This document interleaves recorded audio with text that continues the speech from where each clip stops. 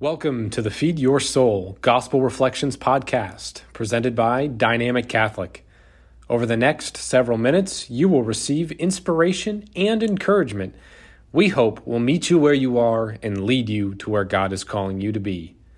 For more great content like this, or to experience this program in video format, go to dynamiccatholic.com.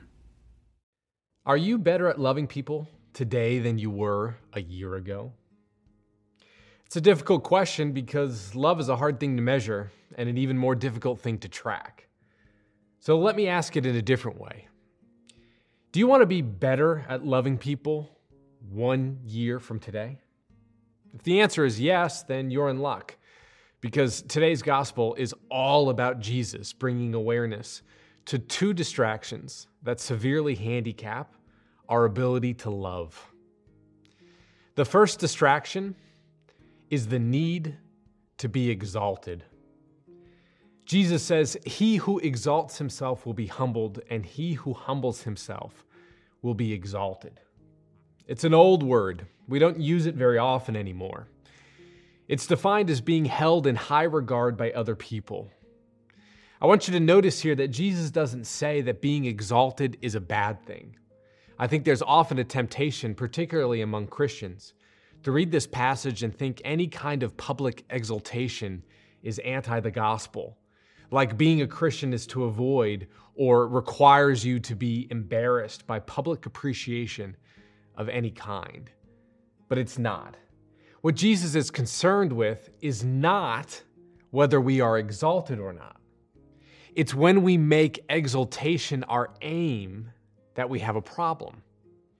In other words, we get into trouble when we start needing to be preferred over others.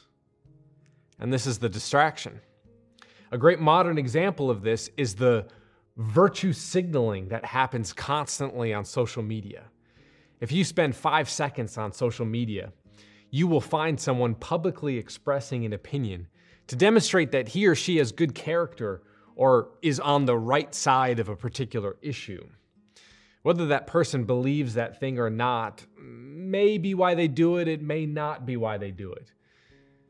They're doing it because they want to be exalted by the people they want to be exalted by. They're doing it because they need their platform or their voice or their image to be preferred over other people. The problem with this is when being exalted is the aim, it requires me to look at other people as competition. So when I look at you, I can't actually see you. What I see instead of a person is a means to whatever end I want to achieve. Are you higher or lower than me status-wise? Well, if you're higher, then my question is, how do I use you to get above you? And if you're lower, can you do something for me to help me elevate my status? It's a hierarchical worldview where my worth is found in being celebrated by the people I want to be celebrated by. And my comfort is in looking at all of the people below me and reveling in the knowledge that I'm not as lowly as they are. Eventually, if this is taken far enough, life becomes a zero-sum game where any success for you is actually bad for me, giving me incentive to either use you or work toward your misfortune because it is just as effective toward raising my status as doing something worthy of being honored. Hence why aiming for exaltation is such an inhibitor to love. It's actually impossible to see other people as a means to the end of being exalted and love them at the same time. One has to give. Jesus says you can't serve two masters after all.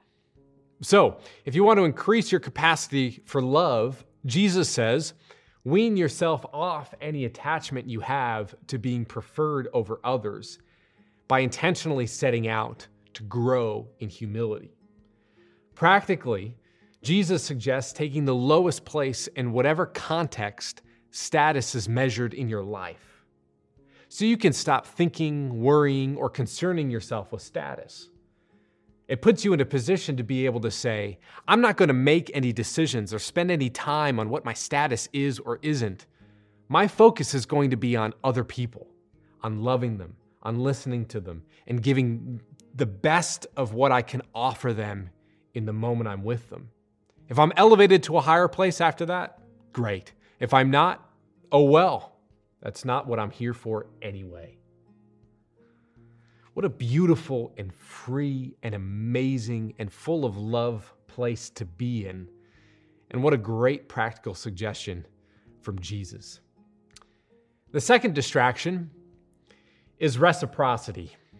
Now, I know what you might be thinking. You might be thinking, wait a minute, reciprocity is a good thing. And in a certain way, yes, reciprocity is a good thing. In a particular way, reciprocity is necessary for any functional and healthy society.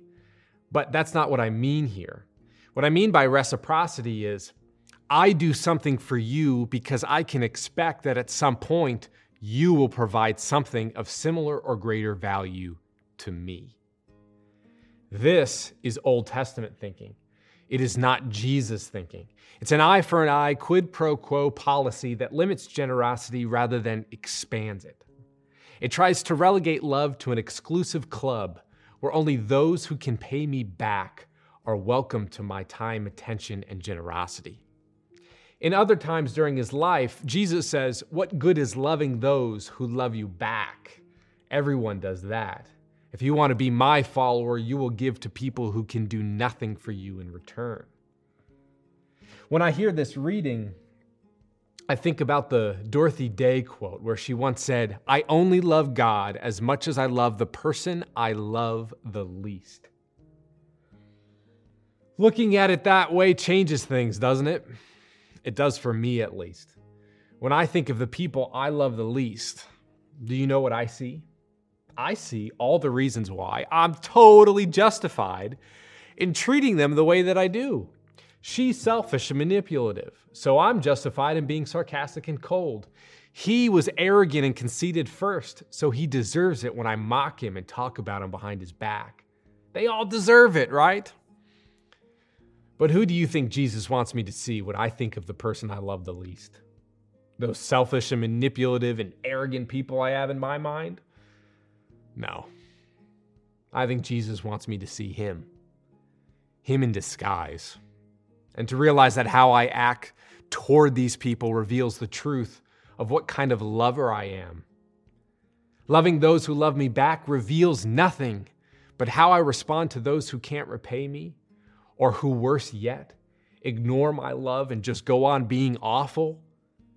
How I respond to those people reveals everything about who I am, what I'm about, and how well I love. For the righteous, Jesus refers to in this week's gospel passage, what they may or may not get in return on earth is nothing more than a distraction to love. Love one another as I have loved you, Jesus says. Love without counting the cost. Love is Jesus' love, not based on what I deserve or don't deserve, but fully, without measure, regardless of how the other person will respond. So if you want to be better at loving people 1 year from now, take heed of this week's message. Step away from the distractions of exaltation and reciprocity and step into humility and love without measure.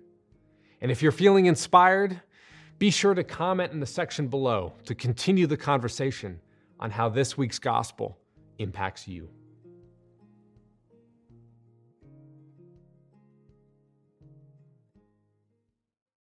Thank you for listening.